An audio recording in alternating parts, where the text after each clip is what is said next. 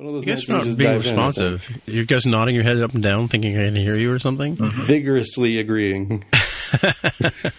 Thumbs up, eh? Air quotes all around. All right.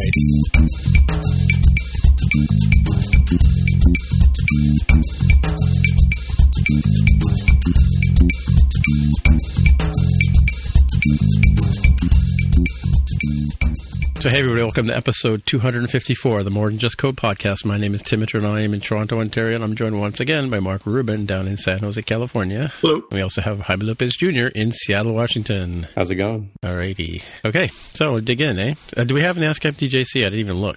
Yep, no Ask Him TJC this week. Everyone must be on summer vacation. That's sad. Well, it's been a slow news week, I think. Yeah, at least stateside, we've got probably a 2-day week, or sorry, a 2-day holiday next week for the 4th of July, Independence Day. Oh, is Tuesday the 4th? No, it's Wednesday.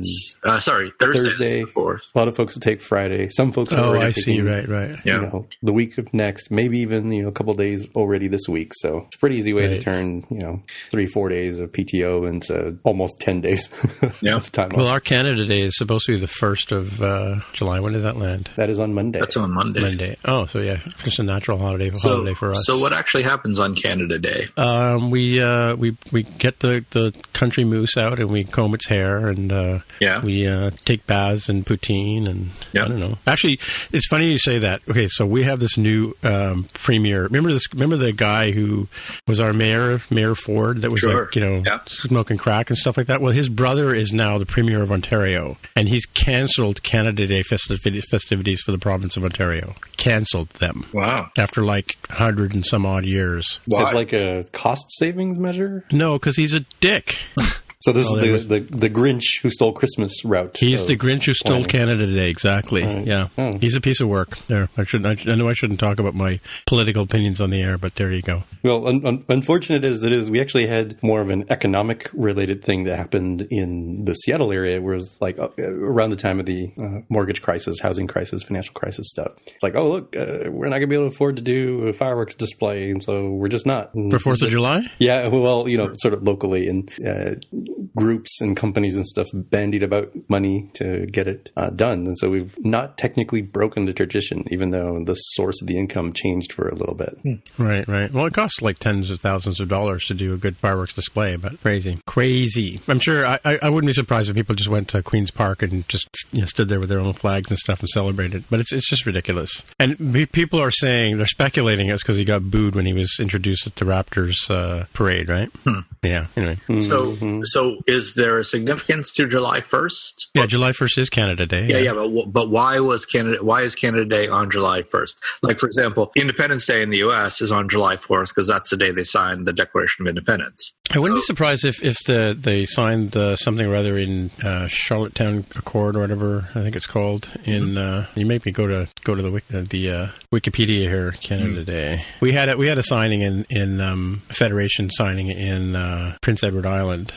Canada Day. It's called Confederation, right? Where we confederated all the provinces together. Mm-hmm.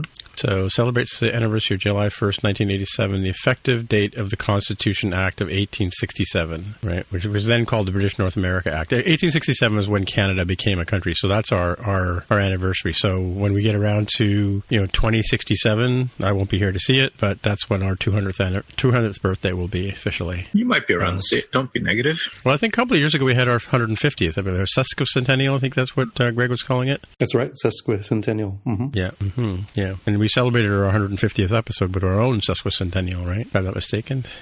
Yeah. Yep. That's why, it was when the Constitution Act was signed. I don't know what the Charlottetown Accord is now that I say that. Better look that up. Hang on, a little bit of fact-checking, real-time fact-checking. Charlottetown. So it is actually just a coincidence that it falls so closely to our Independence Day. Well, yeah.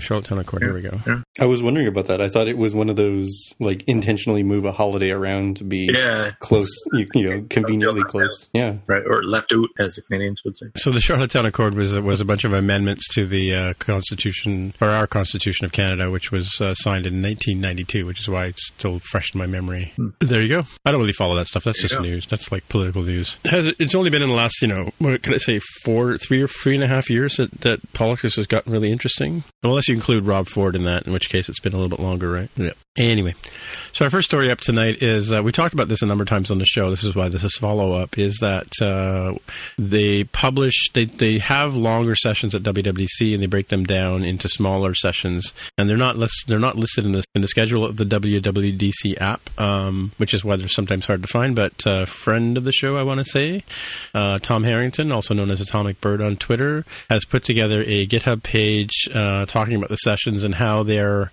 broken up and put into smaller sessions, session videos, right? So they take the longer ones, as I said, mentioned before, they break them down into 10-minute videos of different subjects. So you may not be able to find them per se. So he's actually put them up here as a list of shows. Like, for instance, when I went to see Combine and Advances in Foundation, they've now split that into Introducing Combine and Advances in Foundation as two separate videos, even though it was one session at WWDC. So yeah, I noticed that. I was live streaming it. And exactly. Mm-hmm. Yeah. LLDB Beyond PO. I think I went to that one.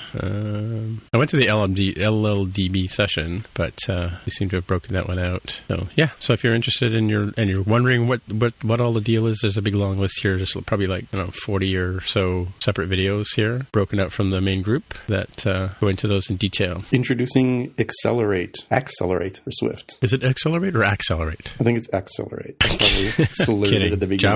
Session right? 718, 718. Mm-hmm. Now, before anyone gets too overwhelmed by the sheer number of sessions here, if you look closely, you'll see. Well, you have to click through to see. Some of them are only 5 or 10 minutes long. Some of them are. Yeah, because they were originally they might have done three separate talks. Like if you were in the session, you would have seen 3 different speakers, mm-hmm. and now they've just broken them out into smaller bits. They did that last year. Like we talked about the designing ones that they separate them all out into smaller videos. So just to confuse everybody. Yep. All right. Do we know if the transcripts are out yet? Every year they do. I'm going to click on one of these and see if the transcripts are out yet, because that'll be a follow up segment for us, right? Yeah, not sure. I remember they would do it with time codes, but I'm guessing they don't do them all at once. I think they just, as they're processing them and getting them completed, they'll have that up. But I haven't actually checked, and I would guess the keynote and Platform State of the Union might be some of the best ones to check. Mm-hmm, mm-hmm. Yeah, there's a lot of good stuff to check out here this year. I think it's a better than average year, right, for interesting content. Especially if you look away from the Swift UI, there's lots of stuff as well to dig into, right? Yeah, Swift UI sort of stole the show as far as things go. Yeah, for sure. Alrighty, and again, another story and more follow up from every year. Hired.com or Hired.ca here in Canada put together a 2019, or they put an average tech worker salaries, I guess obviously to get people to go and check out Hired and try and get themselves a better job, as it were. But this year they've got the state of salaries, different things we can talk about. The average pay that somebody making in San Francisco would make. But the important one, and I think we've talked about before, is if you scroll down, is where they compare the amount of money that developers are being paid, but also indexed against the cost of living in those various cities, right? So, for instance, here in San Francisco, you might be making, $145K in equivalent dollars. That would be around $151K in Toronto, right? So Canadian dollars, that's true, yeah, or 111. Yeah, they've got. I just noticed a great type here, 111 in Canada. So yeah, 182 up in Seattle, where you are. Yeah, we should all move to Seattle and bunk on Jaime's couch. Looks like the best place to live is in Austin. Yeah. When you adjust for cost of living in San Francisco, Austin comes out way ahead of everybody else. Yeah, spelling like a rose for sure. Yeah. No income tax in the state of Texas. Really? 8.25% sales tax. Property taxes are generally high. That's how they raise money for school, education, that sort of thing. What do you mean by no income tax? Like in Calgary, no state income tax. State income tax. You still pay federal income tax. Oh, okay. Despite people trying to secede from the union and become their own sovereign nation, please don't do that. I am not a lawyer. I'm not a. So Calgary for a while there, they had, and they may still have it. I don't know, or Alberta, I should say, as a province. So that's where our oil sands are, because they're a resource-rich province. They never had sales tax on goods, right? Similar idea, I guess, right? But is it because Austin or because Texas in general has oil money and that kind of stuff? Do you think, or oil money definitely was the old money, right? That's like Jerry Jones, Dallas Cowboys money. Right. Ross Perot Pro kind of money. J.R. Ewing. Yes, from Dallas and J.R. Ewing kind of money. Yep. It's funny that so they've got what they list as the cost of living factors. They got rent, real estate, utilities, groceries, local taxes, and transportation. But what about healthcare? Is that a big issue in the States? It is. Go ahead, Tommy. Oh, I was going to say it is, but for this kind of job, you're not going to see a lot of variance in terms of healthcare benefits. So I expect to pay little to maybe even nothing at all for me as an individual. The biggest changes will, in my experience, tend to be in what does it cost to add dependents like spouses and kids in particular. That's not to say it's not important. Deduct insurance payments from your pay? Is that the idea? Or yeah, and it really depends on what you end up signing up for. So if you decide to not sign up for one, you say, oh, I'm going to do a, what is it, the flexible saving account or health savings account? And health spending account, maybe? Yeah, I forget what it stands for, the acronym, but you could do those. There's usually a low cost or no cost free healthcare option plan for folks. So I think that's probably why it's not top of mind, not because healthcare is not important. It certainly is. It's certainly a big issue in the United States, but not for software development. Developers are generally very anyone who's making this type of salary, the healthcare is although it is a very important thing, it's probably not the limiting factor to where you work and what kind of job you take. There's an interesting metric down here where you go scroll down to where developers learn to code, and 46% earned a computer science degree, 21% self-taught, 20% had a relevant college degree, and some people, 13% are doing boot camps. I still hear a lot of positive things about boot camps, right? It varies, and not to get too far off track, but there is definitely a cycle that I've seen where like boot camps got really hot, and then there was sort of a backlash. And I want to say the backlash was kind of more around the predatory type of boot camps that weren't like really helping their students. There's certainly some really good ones, and then there's some not so good ones. But now I think the industry sort of coming to grips with the idea of like, yeah, maybe it's kind of okay to be motivated by a 6-figure salary and decent healthcare for you and your family, and maybe it's okay that you're not living and breathing code 100% of your day. Right. As I say that on a technical podcast that I've been co-hosting for almost 5 years now. Yeah. Interesting. Most in-demand software engineering positions by country. Number 1 is a full-stack engineer. Number 2 is US, by the way, is back-end engineer. 3 is front-end engineer. And 4 is mobile engineer. And in the UK, a mobile engineer ends up in 5th place behind data engineer. That's interesting. Like, I think when we started this show, mobile engineer would have been the hot ticket, right? Yeah, it's definitely seen the cycle happen where it's not quite the hot thing. You definitely have other things that are helping. I understand why Go is really hot as a language. I'm a little out of the loop on Scala. And in terms of the types of engineers, I think full stack has benefited a lot from one, just a lot of really cool projects that are out there to help people. Like we've talked about React. We may or may not have mentioned Vue. And if you wait 2 more weeks, there will almost certainly be a hot new framework out there. So there's a lot of attention going on in that space. And for full stack folks, I think from a company standpoint, they end up being pretty good return on investment, because you'd have somebody hypothetically who, even if they're not necessarily like a domain specialist in any of them, they're kind of a jack of all trades, master of none sort of thing. Depending on what we mean by full stack engineer. Right. Yeah, and that gets you a lot of bang for the buck, right? If like if you pretend like, oh, I am an iOS engineer, and let's pretend I know nothing about backend services and databases and stuff. Okay, great. So now I need to hire 2 people to do anything useful at all, unless we're using, like a Heroku or, Parse, rested soul sort of thing. So I think that's kind of where folks are really getting the full stack engineer just edging out the top for folks. So do you think a full stack engineer also does mobile? Probably mobile web, but not mobile in general. I don't think I've seen people really use that as part of the definition. Sorry, Mark, what was that? I said probably not native mobile, but web apps potentially. Yeah, right. Okay. Yeah, possibly like a React Native or some other, or Flutter or some other technology they can use their JavaScript skills for. So coming back to the benefits thing, there's a stat here I just found on most compelling company benefits for global tech workers. Number 1 is better health, dental, and vision care. Number 2 is unlimited PTO, which we'll talk about in a minute. And number 3 is paid maternity or paternity leave. Right here in Canada, we can take maternity and paternity leave. We can share with your spouse. the time off. You can do half and half kind of thing. So, but I was watching you tweet to somebody about last week or 2 weeks ago about unlimited personal time off, or PTO, Jaime. So, and I think you asked, what is the minimum amount of unlimited PTO that you have to take? Oh, yeah.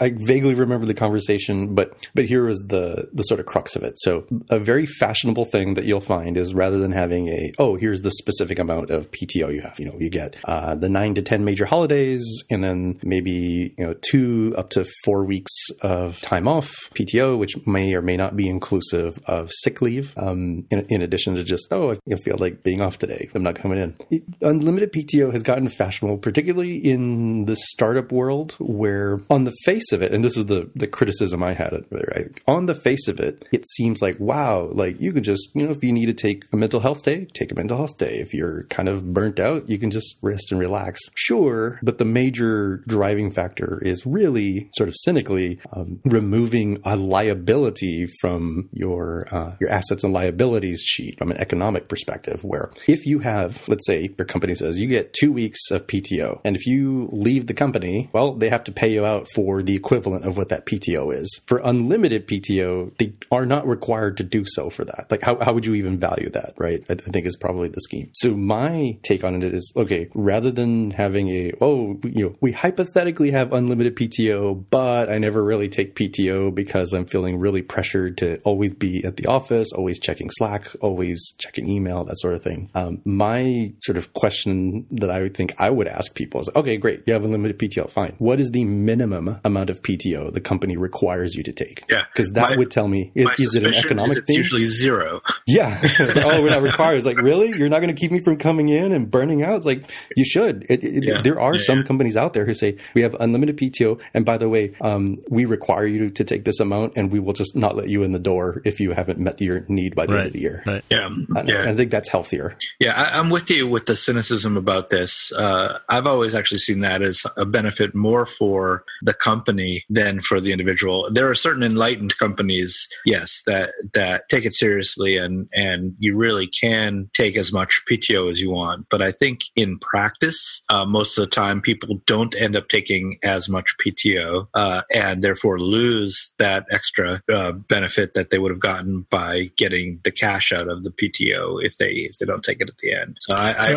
feel about it myself. I wonder. So I've done payroll before, obviously, and that kind of stuff, and I know that in Canada anyway, we are obligated to take 4% of a person's pay and put it aside theoretically in a bank account, and that's used to pay for the minimum 2 weeks vacation that they're entitled to.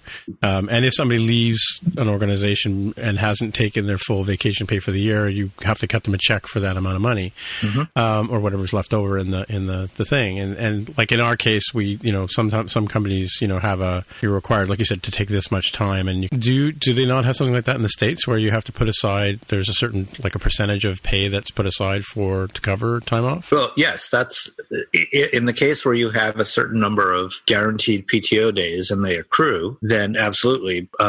As soon as you accrue a PTO hour, it's usually accrued by hourly. Right, yeah. Then that money is, as you said, it's set aside. But it's not necessarily. I don't know if the actual money is put into. Yeah, I'm doing air quotes when I say set aside. Yeah. But on the books, that money is yours. And if you were to leave that day, then you get that money paid out. But that's why we're cynical about this unlimited PTO, because when you do that, you never accrue PTO. So that never goes on the books. And it's just sort of a handshake agreement between usually you and your manager about how many days you can actually take in reality. And it's never on the books. So you would never, what am I thinking here? You'd never be entitled to severance, for instance, right? Like if somebody was working for a company for a number of years, and for whatever reason they decide to part ways, there's sometimes a check that's written to them, right? Well, severance is something completely different.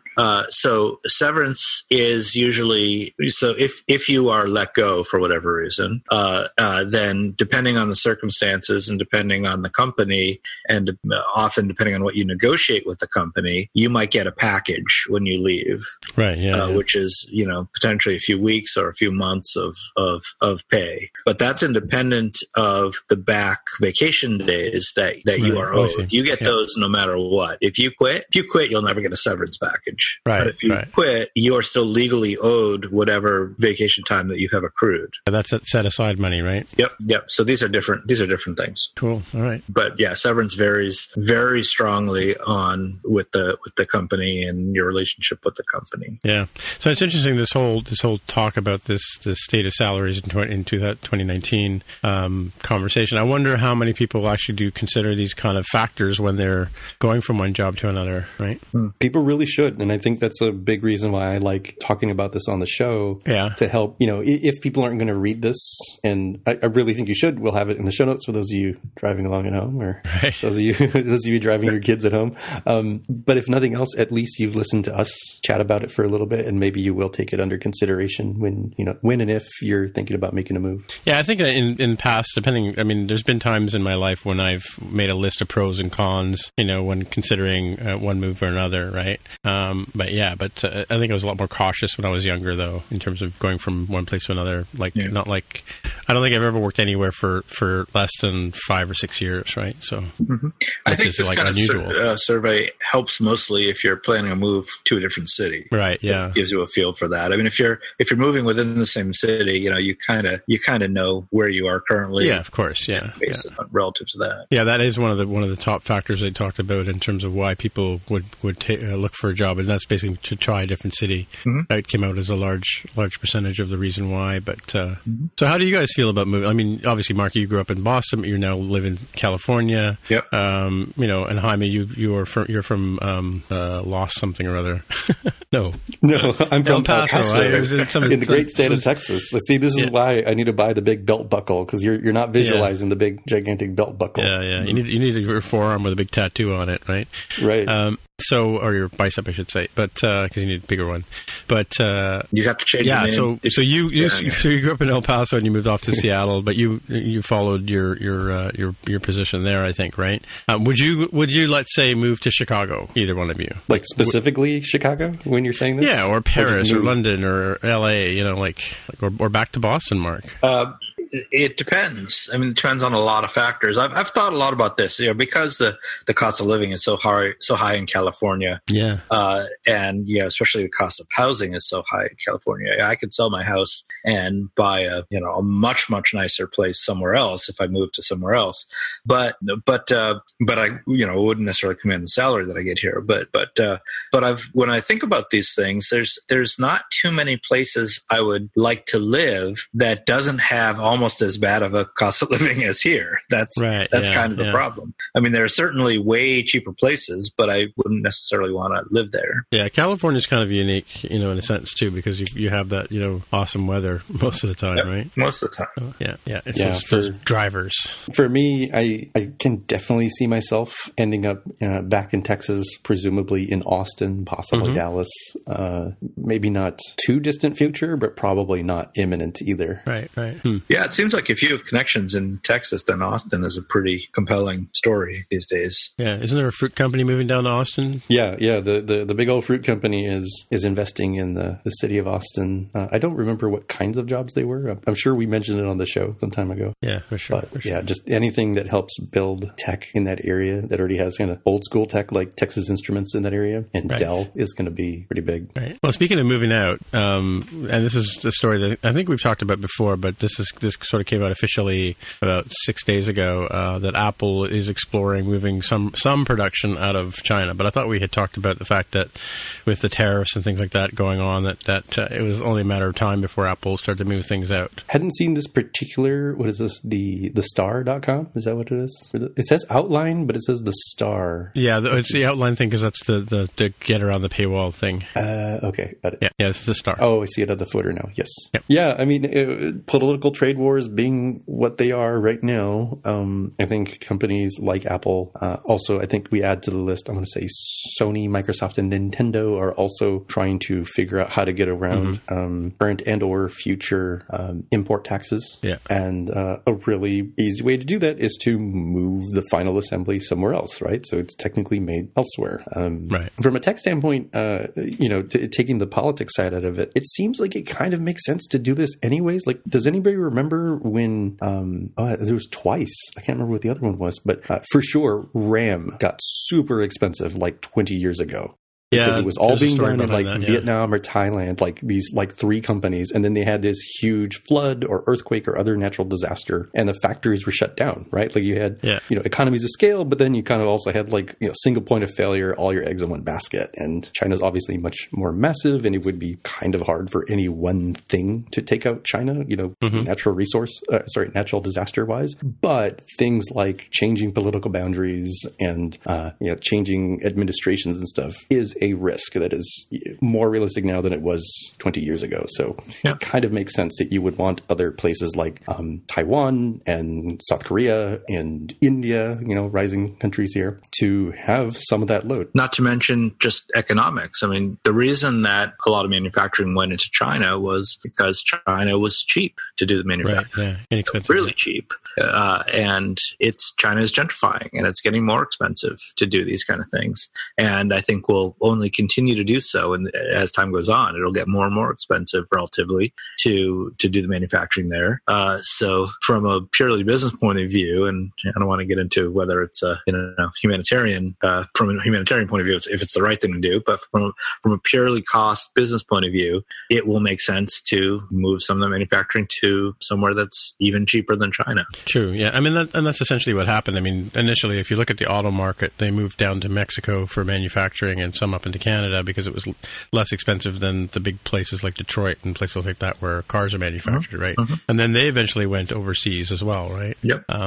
It's interesting. And it's an interesting thing. I saw a special show on, I think, Nova or something like that about Foxconn. I don't know if you've ever seen how long that plant is or the plants that Foxconn occupies are like many, many city blocks long. I think you've talked about this, Mark, right? Like how long these particular plants are. So it's really difficult to move out. Sure. Obviously takes many, many years. But by the way, there's a breaking story today. It's broken already, but you guys may not have heard about it. But China is banning Canadian pork products as of today, and it's not a trade war thing. It might be related to the Huawei story, but it's because somebody forged veterinary certificates when they sent over some products, and so now our Royal Canadian Mounted Police or our CMP are now investigating how did this happen, right? So yeah, it's like Canada as a country is taking it on the nose because of a couple of idiots that decided to forge a vet certificate, right? Yeah. So. But presumably this is just a transient thing, and they'll fix the problem. They'll do some mea culpas, and then eventually it'll get lifted. It's not a permanent thing. Yeah, but it's an interesting story. It was like the top story yesterday or the day before. Yeah, interesting stuff. All right, let's talk about some self-driving cars. Yeah, this is one of those stories that just sort of popped up out of nowhere. That's Apple apparently has acquired a self-driving startup called Drive.ai. And as this article here says, literally just a handful of days, I think it's like the 90-day warn notice. Yes, 90-day warn notice that's required by the state of California from shuttering its doors. Drive.ai, this Apple is totally fine. And a lot of analysis I've seen around this is that it probably is not for tech reasons. It's probably more of an acqui-hire as Apple really tries to acquire machine learning and presumably self-driving vehicle software. So probably those folks will be working out of Apple Park pretty soon. Mm-hmm. So do you think we'll see a Buddy Bill-driven AI car soon? Buddy Drive? Yeah. Buddy Drive? I really wish I had spies inside of Apple who could just tell me, because I don't know what their play is going to be. Like we've joked in this show that, I think the 16 gigabyte, White Apple car will be $49,999. We even went as far as saying, like, how much do you think it will cost? But that's assuming it is a car and not a kit that they can, technology that they can license out to the Fords and Toyotas of the world, or an aftermarket thing like, hey, take your normal car, turn it into an Apple car with this, aftermarket kit and go to Car Pros, the better way to go, right? And I don't know. Like, it's exciting that Apple's working on it. I kind of doubt it would be like that because of the liability issue. But isn't Apple mapping places right now with their self-driving cars? Because there was one here in Toronto like 3-4 weeks ago, just driving around. Right, and I think that's probably a way for them to double dip on things they need, right? That's to make improvements to Apple Maps, and then also, hey, look, we're dog fooding the self-driving vehicles and seeing how they work. Right, yeah. Because we talked about this, I think, earlier in the show too, when the Google car came along, right? We all thought the Google car was going to be something to do with self-driving cars, but it ended up being that they were using it for mapping, right? For creating their own maps. It's interesting stuff. Yeah, I've long believed that individual, sedan style or even van style vehicles are not really the way to go in terms of automated vehicles. My personal take, and granted, I'll give a counter argument that I thought was pretty convincing that somebody brought up to me as I was mentioning this, over libations in some sort of meetup. I've long felt like, okay, what would be an easier thing to program, from a getting this thing right, and also be kind of more, not cost effective per se, but more, you'll get more passengers per mile of this vehicle moving around. And my take is, if you had self-driving buses that could then run 24/7, it's kind of like having a train system, except way better because trains can get delayed because the track is damaged in some way, and automated buses can route themselves around. Oh, look, there's a protest happening.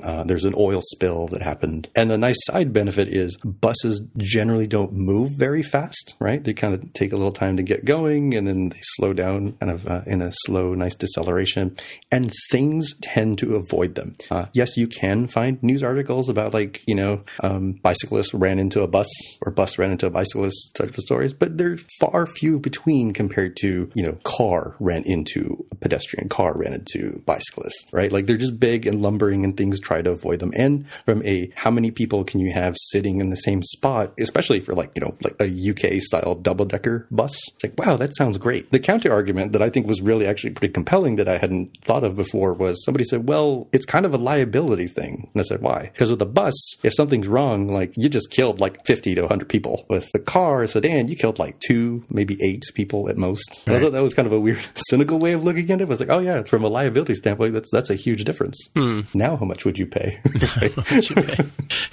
Yeah, I don't know. I'm passive enough to buy into self-driving cars or self-driving transport, transit systems. But I was in Vancouver and they was riding their light rail system there, and they don't have drivers on. They haven't had them since '86, I think, when they had the Olympics or Expo. They've been. It's kind of funny though. You kind of have to. The door doesn't wait for you to get in. It kind of just goes beep, beep, beep. The door's closing and the door closes. So it's easy to get pinched in there. But yeah.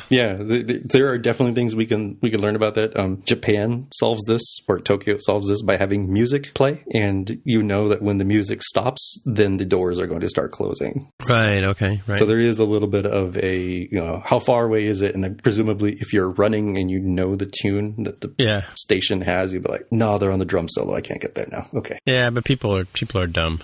people will find a way. Yes, that's true. People are dumb. All right. Oh yeah, what's the next story from Apple here, Jaime? Yeah, now we're talking about arms getting caught somewhere. That was so dark. Caught on the door. Gotta carefully don't get your arm caught in the door of the closing subway train. How about that? Yeah, it's like, speaking of arm, Apple has apparently hired one of ARM's top chip designers. That would be the ARM lead CPU architect, Mike Filippo, or Filippo? I'm not sure how it's pronounced. Yeah, Filippo, yeah. Chief chip architect. Well, there you go. Yeah, that's pretty interesting. It says here in this article they're trying to make up for the loss of some talent that was poached by Google. But still definitely shows Apple really investing in this sort of stuff and trying to acquire all the top talent that they can for making sure that their chips work exactly the way they want, and they're going to build them at scale, and they're going to have that as not only a safety net to make sure they're not sort of caught at a loss like they had with Intel on the desktop CPU, but also to make sure they have like a competitive advantage. They're definitely trying to do more things like, look, this cool new, I even forget what chip we're on. It's the A13 Bionic Superman chip. Like it does machine learning and can do your taxes all at the same time while reading a storybook to your kids. Sure, yeah. So maybe this show doesn't have a chief chip architect. If only we knew somebody out there. Hit us up in #AskCMTJC if you might have advanced degrees. I was alluding to material. our actually resident chip technologist who's being really quiet right now. I don't have anything to say. All right. Okay. I haven't stored my left thumb on my iPad yet. What do you know? All right. Where are we? What are we on this show? What bad segue can we do now? Oh, it's amazing how I'm dependent on opening my iPad with my thumb. I missed the segue. Dependency?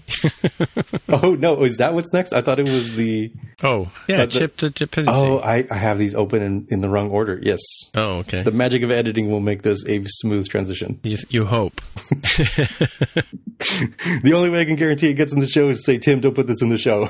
Yeah. I take Apple Pay money as well, or iTunes money. Off you go. Yeah, we've got an article here by Mr. Paul Hudson at 2straws on Twitter on his Hacking with Swift blog about how to use dependency injection with storyboards, that being new for iOS 13. So he sort of starts out with some of the problems you'd end up with of like, storyboards are great for a lot of stuff. The one weakness that they do have that folks will definitely complain a lot about if they're not, fully engaged with the benefits you get out of it is, but how do I inject my dependencies? How do I do these other things? And it looks like that's been resolved here in iOS 13 with the new initializer stuff that lets you actually do that. And you're getting the coder, NS coder side of things. And you can say, this initializer is the one that I expect people to use. So you can do things like, I want to show this new view controller. Great. I'm going to ask the storyboard to instantiate it. I'm going to make sure that it does, in fact, return me the thing I want, configured with the right dependency that I want, and then move on with my merry storyboard-driven live. So does this change things like Swinject, which we were trying to use a while back? Maybe. I'm not super familiar. The name sounds familiar, but I've not used Swinject myself. Swift injection, yeah. There's a framework for doing that. Yeah. Definitely, I think on this show, Mark is the storyboard master, so I'm kind of curious on his take on this, because this is a little bit outside my realm. Yeah, so this is a really nice step forward. It definitely resolves one of the big issues, being that in any kind of instantiated storyboard, in order to do this dependency injection, you have to have the thing you want to inject be declared as an optional property, because you don't have access to the storyboard, to the instantiated view controller until after the init with coder has been called, and since you haven't defined all of the properties inside the init because you haven't injected it yet, then you have to make that property optional. That makes sense, what I just said. So this is a big step forward. It gets rid of a lot of places where that injected property has to be an optional, which is really, really nice.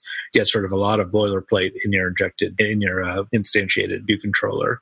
But I would argue that Apple has only solved half the problem here, although it is a great step forward, because they're missing one fundamental piece. There is no concept of perform segue with Creator. So in other words, if you're using a segue to instantiate your view controllers, rather than instantiating them in code, which is what this article is talking about, then you still have to, as far as I can tell, you still have to use the prepare for segue method, which is called after the view controller has been instantiated. So you don't necessarily have access to this nice way of calling a custom init method on the view controller when you're using a segue, which is unfortunate. I thought that prepare for segue was going away or had been changed somehow in the new stuff. I remember seeing that in a session. Oh, then I just may not be aware of that. If that's true, then that's good news. Yeah, I vaguely remember making a note of that or something. And you're not talking about in SwiftUI, right? Well, in SwiftUI, there's no prepare for segue. Right, for sure, exactly. Right? Yeah. Okay, well, we're counting on you, Tim, since you were the only one who was actually at the show to tell us those things. Yeah, no, it was either in the platform State of the Union or What's New in the What's New sort of survey talks that they do at the beginning of the week. But I do remember making a mental note of the fact that he said something about prepare for segue was going away, and there was like a big cheer from the crowd, right? Huh. So yeah, I'm going to have to look that up. Yeah, I may be wrong, but it wouldn't be the first time. But the problem is I wrote all my notes in cursive, so now it's really hard to go and search for things. That's sad. Yeah, but I may be just thinking of SwiftUI in general, right? Yeah, I'm not seeing anything specifically about that here. Yeah. So well, we have to wait for the transcripts to come out so we can start searching the the talks, right? Well, now you've got me interested. Well, we can ask people to sort of throw a note at us and ask MTJC, right? And I do have to confess, I haven't dug nearly enough into the iOS 13 docs to really know for sure about any of this stuff. Yeah, I feel like this is a little bit of a breather week for me on that, because it was definitely like top of mind for a lot of these things, and it's just so much going on this year that it was almost a little overwhelming. So I think just taking a little break from it, let things sink in, and then start learning stuff. I mean, it's, of course, it's great to get in really early on some of these things, but there's still plenty of time. Unless you're really dedicated towards, like, by golly, I need to have a SwiftUI app like on day one in the App Store come September. I mean, sure, time's running away, but I think it's not like, oh no, I haven't been doing SwiftUI for the past 3 weeks and now I won't be able to get a job. You got time. You don't want to wait forever, because you'll definitely start needing to know this stuff for sure next year. But good to take a little breather and it's quite possible that SwiftUI will follow the same kind of path that Swift itself did when it first came out. So Swift came out in 2014, and some people adopted it right away and did some projects in it, and I think in hindsight, many of them probably wish they had waited a little bit, because things were changing so much, and it wasn't until a couple of years later, maybe even until Swift 3 came out, that it was really ready for prime time. So even between 2 and 3, there was big, what they called breaking changes. Right? Yeah, exactly. Yeah. So I sort of suspect that SwiftUI will sort of do the same thing. You'll be able to use it if you really want to when it comes out in the fall, but it may not be quite ready for real projects for another year or so. But we'll see. So I'm looking at the iOS 13 docs right now. I don't see prepare for Segway being deprecated. Yeah. And I don't see any new methods that might be replacing it. So yeah, if anyone out there knows any more about this, please let us know, because I'm definitely interested. Yeah, I need handwriting recognition for my notes. All right. So I posted this next story in here because we were just talking previously about Seattle, and I thought, Jaime, you had posted something in our Slack about Seattle, turning the soil on a new hub for Apple in Seattle. Yeah, that's right. As this article here says, it's describing what GeekWire was reporting, that Apple was planning to hire its first 200 new employees, so beyond existing employees, in Seattle by the end of this year, and ultimately plans to hit 2,000 employees over the next 5 years. And there was a big sort of groundbreaking sort of ceremony, I guess, for that with the mayor of Seattle. And that is, as noted here, at 333 Dexter Avenue North. Why do I care enough about that to state that? It's like, well, I knew that map-wise was pretty close to a lot of tech stuff that's going on in Seattle. That's a very quick 10-minute walk, away from Facebook's offices on Dexter. It is about 10 minutes away from Google's new Google Cloud office that's going up in the same sort of area, and is right there on the edge of South Lake Union, sometimes known as Amazon Town. So definitely a lot of tech there. Pretty exciting to see, these buildings go up. And I personally just randomly happened to be at the corner where that building was going on. Like, I wouldn't even have thought. He's like, we have new buildings going up all the time in Seattle. And I literally would not have noticed or cared about these buildings until I said, wait, that building was kind of familiar. Why do I know that design? And I looked, I was like, oh, it was in that GeekWire article. That's the new Apple one. Like, I'm standing here kitty corner from it. I took a little picture and threw that in our Slack. Maybe we can get that up on the website. Yes, I remember that picture for sure. Cool. Yeah, it's pretty interesting to see the growth here. This article does not talk about it, but my suspicion, and I don't really have any inside information. Again, Apple spies, reach out to me. Right. My DMs. My DMs are wide open for you to slide into.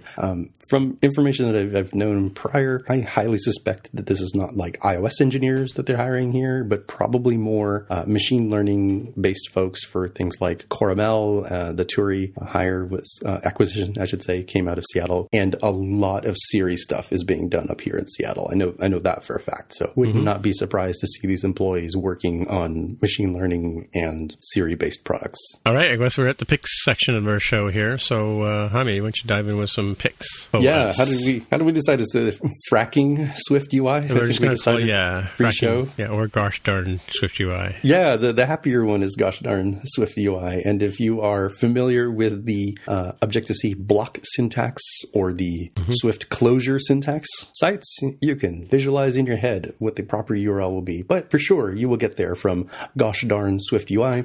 Be aware that the website itself has some profanity listed on there as sort of a nice little tip of the hat to the gosh darn block syntax website that people learn and love. And what it's all about is sort of helping you understand what in the world is what's going on in Swift UI. That's sort of a cheat sheet, right? Yeah. So it's got a little FAQ section of like, should I learn this? Should I learn it now? Will it replace these things? That's good and all. Requirements. The bigger thing for me is just seeing everything laid out nicely in a tabular format of what is your UI kit equivalent and what would that be in Swift UI. So it is your Rosetta Stone. It is your cheat sheet for how do those map, and then some examples of how would you deal with text? What about images? Or how do you deal with navigation and pickers and sliders and other things? So definitely you can use other resources like the official Apple Docs and tutorials, and Ray Renderlich's team has books coming out. Code plus Design or Design plus Code from Meng To is coming out with a course, and Paul Hudson, the caffeine-filled vampire, as we mentioned last week, also I'm already sure has he's published books reading at the time we're listening to the show. Yeah, like there's just so much content out there that sometimes just having a nice little cheat sheet that you could probably print out and have in your desk, or at least have here, so you can do a little Control F searching for like, oh come on man, like I need to know how does a tab view work? What's a tab thing? Oh, it's a tab view. Okay, and then you can do this, that. Okay, cool, nice little examples. Right, cool. Yep, no, it's definitely. I mean, and it's one of these picks where we kind of race to the Google Notes, Google Doc at the same time, because I found it and headed over to paste it into the show notes a couple of days ago, and of course, that darn Jaime Lopez beat me there again. Yes, I've noticed there's a pattern to these. So you are at a distinct advantage when news comes out early in the morning because you live in the 3-hour future, right? Right. You get to warn us when things are about to happen. Me, however, being 3 hours past of where you are, I'm at a very large advantage when things come out later at night, particularly because I'm, kind of a severe night owl. So while you are dreaming happy thoughts about Swift UI and iPhones and other things, I'm diligently stealing all the best picks that come out late at night. Interesting. Yep. There you go. All right. So I have 2 picks, unless Mark has a pick. Stealth pick. Don't have a pick, although I'm hunting for information about these segues here. Oh, now you're curious. Okay, I found a reference I found an article by Patrick Balestra called WWDC 2019, The Things You May Have Missed. And there's just a whole list of things about that we might have missed.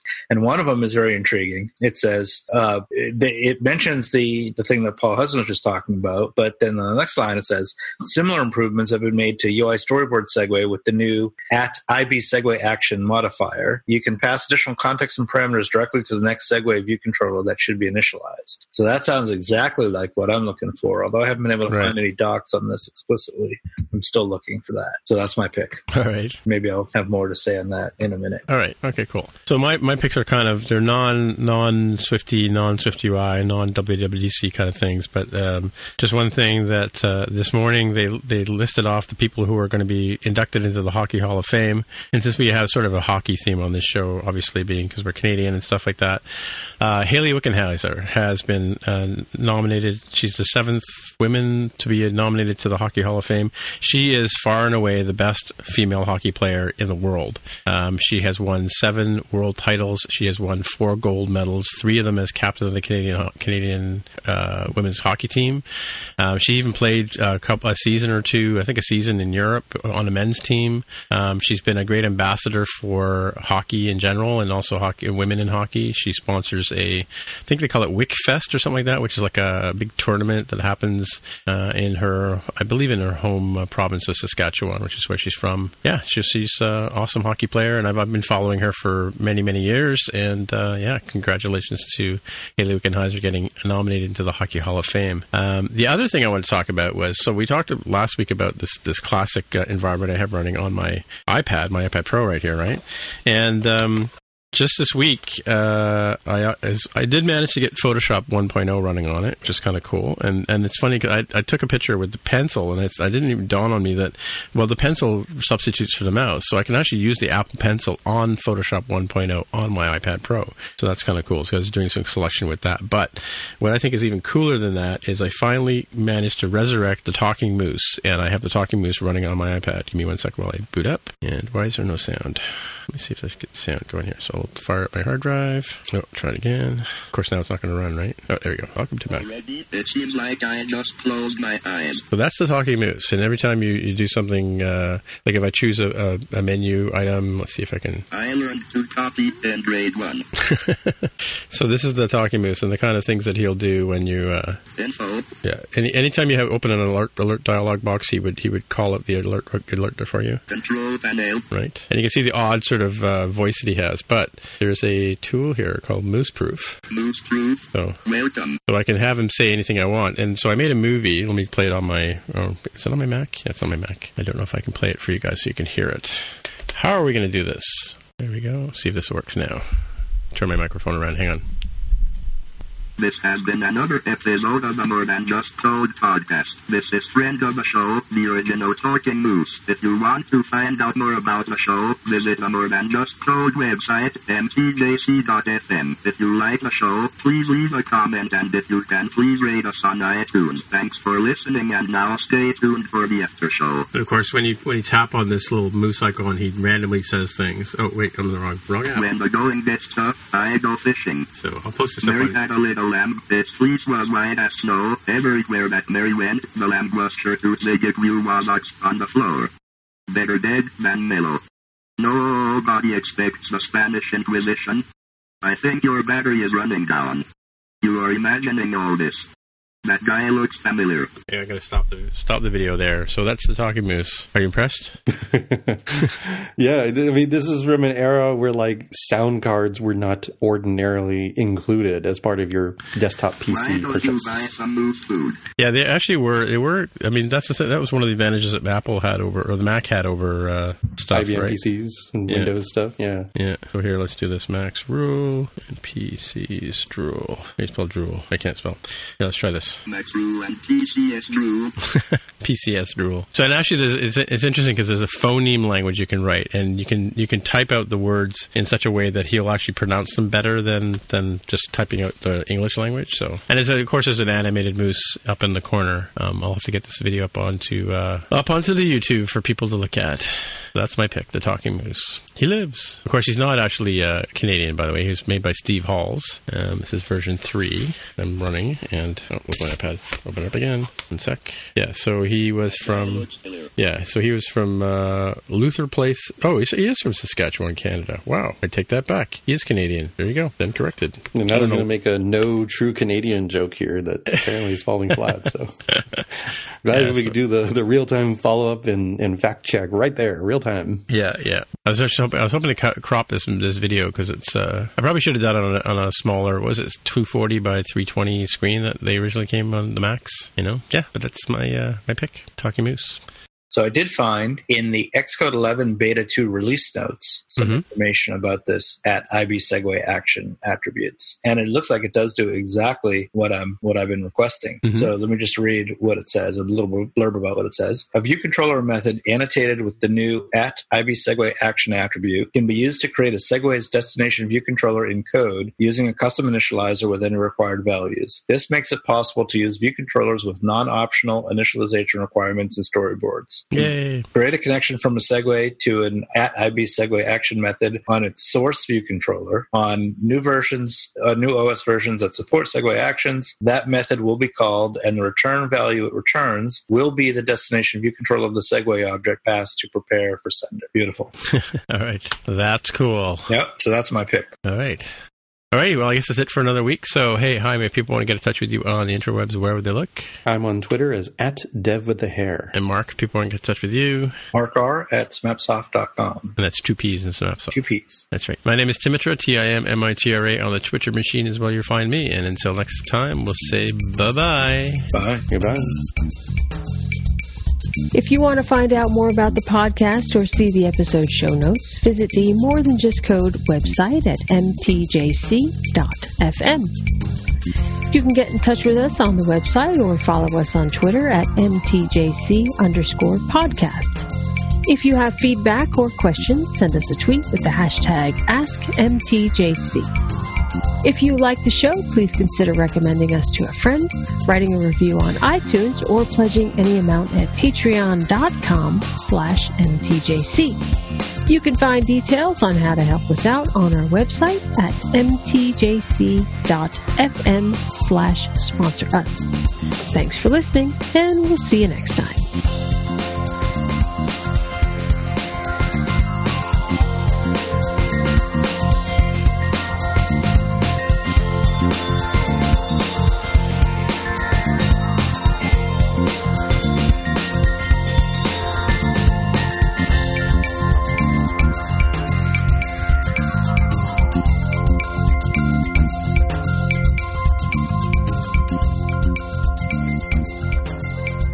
Coming up with a camera for the watch, or they patented it. So the perky wristband or the watch is the way that I saw the drawing in the patent for the Apple Watch. So is the lens actually on the end of the strap? Is that the idea? I think so, and I think it's to have something that's a little bit more ergonomic, so you're not sort of twisting your wrist at a very weird angle, trying to see on the screen and also aim the camera at something. Mm-hmm. Not that bad of an idea, but it looks a little weird, like a little antenna.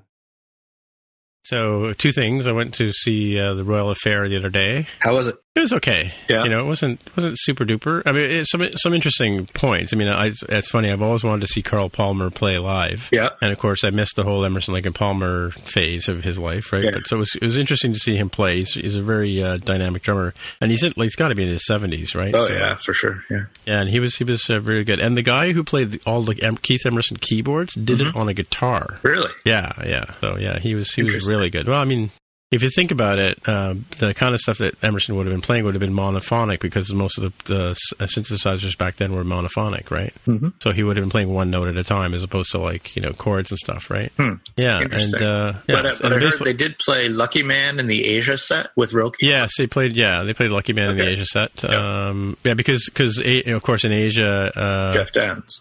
Sorry, Jeff Downs is playing keyboards. Yeah, and Carl Palmer's in Asia as well, right? Right. Which I'd forgotten completely. The Asia set was a bit painful, I have to say, because I'm not too surprised. Yeah, they were. I was surprised at how many albums they actually put out. Right. The funny thing is, I don't know the name of the singer guitarist guy he's the new lead singer for Asia. Right. But if you look at his record, he played with Guns N' Roses at one point, which doesn't sort of fit the same kind of. Yeah, it doesn't really bode well for a prog rock band. No. Yeah. And Yes was okay. It's like, I think I joked about the fact the last time I saw this version of Yes, I saw this version of Yes with Chris Squire, though, back in 2013, right? With what's his name, the new singer? John, what's his name? Not John Anderson, John something, John Davison. John Davison. Yeah, and it was okay. I mean, he sings much better now. Like I think he's been at it for 8 years or so. He was saying it was good, but you really do notice a difference when you don't have Rick Wakeman and Chris Squire. Yeah, there's just something about they had a bit more gravitas in their performance. Yeah. So it was it was a good show. I think it's probably the last time I'll go see Yes, and I've seen them this will be like my 7th time seeing them. So yeah, I'm seeing them in about a month. And it really is true that, as much as I'm looking forward to seeing all these different bands, all these different people, each of the bands is really just a shell of what it used to be. Right, yeah. Well, the one thing I have to say, though, and this happens every time I see Yes play, or recently, is there's a point in the show where everybody leaves the stage and they hand Steve Howe an acoustic guitar, right, and he blows the doors off the place. Right, yep. I mean, that is worth more than the price of admission. Yep. Yeah, so he only played a couple songs this time, but both of them were just amazing, stellar, Yeah. So in Yes these days, I mean, there are no original members left, but not even one. Yeah, of the sort of traditionally, core, the main core Yes albums, which was Steve Howe, John Anderson, Chris Squire, Bill Bruford, and Rick Wakeman. The only one left is Steve Howe. There's no, but he wasn't an original member either. No, I wasn't. He wasn't original, but he was around for sort of what I think of, at least, and this is my own personal opinion. Yeah. But I think of as the core Yes albums were like from the Yes album through Tales of Topographic Oceans, really, and maybe not even that one. No, I liked that. I liked that album. That was a good one. Yeah. But Relayer was a bit Close to the Edge, Fragile. Those are kind of the key ones. Yeah, for sure. Yeah. And Asia, I mean, they were always more of a pop band than a prog band to begin with. Yeah. But without John Wetton, they definitely are diminished for sure. For sure. And Emerson, Lake and Palmer without Emerson and Lake, Yeah. And the it's Moody just Blues. Palmer. Yeah. The Moody Blues is it's just John Lodge in this incarnation of it. So yeah. What's funny is I did see ELP once, but not with Carl Palmer. I saw the very short-lived Emerson, Lake and Powell version. Oh, really? Yeah, they only did one album and one tour, I think, because Carl Palmer was off with Asia. This was probably late '80s somewhere. Right. So they had Cozy Powell of various groups, Jeff Beck Group, and various other places where he was sort of a jack of all trades drummer, stand-in drummer, or whatever. Sure. I did see them on that tour, but that was the only time I saw ELP. Yeah. Well, they had Alan White on drums for, I think he played 3 songs, because he's looking pretty old too. So they had this, I want to say, studio drummer play with Yes, right? And he was just a little too polished, or a little too, yeah, it was a bit odd. So actually, Alan White was probably on Tales from Topographic Oceans, right? Yeah, I think. Well, he came in after Bruford, right? After Close to the Edge, or after Fragile, maybe. No, he left after. I think he was on Close to the Edge, but yeah, it's funny because he played with Genesis too, Bruford, right? Which is very briefly, yeah. But Alan White was on the Yes Songs album. The triple-sided 3-disc live album they put out. Yeah, Alan White was a drummer on that. I'm pretty sure. Yeah, but he was also John Lennon's drummer too, they played a John Lennon song. Right. I'm not going to wreck it for you. I know, it's Imagine. I know. Yeah, I figured you'd imagine what it was. Yeah. So on Saturday, I'm going to see the Rolling Stones for the first time ever. Nice. Yeah. So the big festival park up north of Toronto. Yeah. Taking a tour bus up and a tour bus home. So get to be the whole middle-aged, older, gray-haired guy going to see the Dinosaur Rock concert, right? So. But I'll get used to it. Yeah. Well, it's funny because I also want to see the Beaches. I saw the Beaches open for the Foo Fighters last year, but I missed most of their set. And I'd heard of them. I heard about them. They're a bunch of girls from around here. It's a female band. They're from the Beaches of which is just south of me, right? And geographically that is. And they were rocking at the Rogers Center opening for the Foo Fighters. They were really good. And I kind of regret that I didn't go to the show earlier, right? No, they're from the Queen Street Beaches. Yeah. So I'm looking forward to that. And then Sloan is playing. That's another great Canadian band. So there's like 4 or 5 great Canadian bands sort of opening up for the Stones, and then of course they'll roll the Stones out and they'll play and roll then, them out. roll them out. Yeah, roll the Stones out. Yeah. So I always like Ron Wood as a guitarist, and of course Keith Richards. So who's the bass player for the Stones these days? I don't know. Not Bill Wyman anymore. No, he retired, I think. So it's probably just some stand-in. Well, he retired from the Stones. He's still producing music somewhere, right? Is he? I don't know. Yeah, he's got a few albums out. Yeah. So I'm going to see Funkadelic, Parliament Funkadelic. Oh, really? Yeah. Should be interesting. I've never seen them before live. Right. Well, that's an event, right? Like, aren't they like a band that sort of always has crazy costumes and stuff? Yeah, they have crazy costumes and lots of people on stage. So that should be fun. That George Clinton? George Clinton. It's his retirement tour. Oh, yeah? He's getting up there, too. Huh, all right. I mean, never goes to concerts. No, I don't. It was never really my bag. I have gone to concerts, but I just never got into it. I can understand the appeal, especially as a sports fan where, of course, I can watch and get beautiful angles, from the comfort of my own home. But there's definitely something about being there. And that's why I actually go out to games, even though I, objectively have a worse angle at most of the time compared to what you would get on TV. But it's being there and feeling the energy in the crowd. Like, I get that. And I've definitely appreciated that at concerts, but it just never clicked with me enough for me to go on a regular basis. Right. In fact, it's been quite a long time since I've been, I think. Struggling to think of what it was. It's probably a Green Day concert, and before that, it probably was Gwen Stefani's Lamb series. So that's getting more than a decade if it's that one. I'll tell you, Tim, the kids today, Yeah. Sorry. Back in my day, if you wanted to listen to music, you had to go pay for the concert or hope that the DJ shut up when he was on the radio. Now I can just stream beautiful music out of my, my HomePod, and if I bought another one, it'd be even better music. But it's the same every time. That's what's nice about live music is it's different every time. It's subtly different every time. That's true. Depends. That's true. Depends. Yeah. But they play with it. That's the thing, right? They kind of play. They play with it. They know they're playing with it, and the audience reacts to that. It's that whole tribal experience that I keep talking about, going to see movies with other people, and same with sport. I mean, like I went to one playoff game with the Leafs years and years ago, and that's unlike any other hockey because every single move they make is like gets a cheer or a groan or an oh from the audience, right? So which you don't get at regular games, right? Regular season games. So it's an event. Right? Indeed. Yeah. Staying on the top of music, so there is a very mini trend. So you have Bohemian Rhapsody, right? Yeah. About Queen. They have like the biopic. You've got Rocket Man, which I'm very, very interested in seeing. I've not seen it yet, but because of how good the music production was for Queen, and the story was really cool too. Definitely want to see Rocket Man. What do you think will be the next biopic story, and who will it be about, and who plays the main character or characters? Biopic. I guess. I did see Rocket Man just before I went to WWDC because I didn't want to spend my time at WWDC thinking about watching the movie, right? But so I got it out of the way before I went down. But who would be the next person? Wow. Well, who's as big as Elton John and Stevie Wonder, maybe? But who's There's tons. I mean, Bruce Springsteen. You do Michael Jackson. You could do Jackson. Prince. Yeah, you could do Jackson. Yeah. And Jackson's out of favor though, right? These days, could be Prince. It's the how do you go there kind of thing, right? Yeah. So I mean, there are parts of the Rocket Man movie that apparently they cut out of some places because of on-screen content.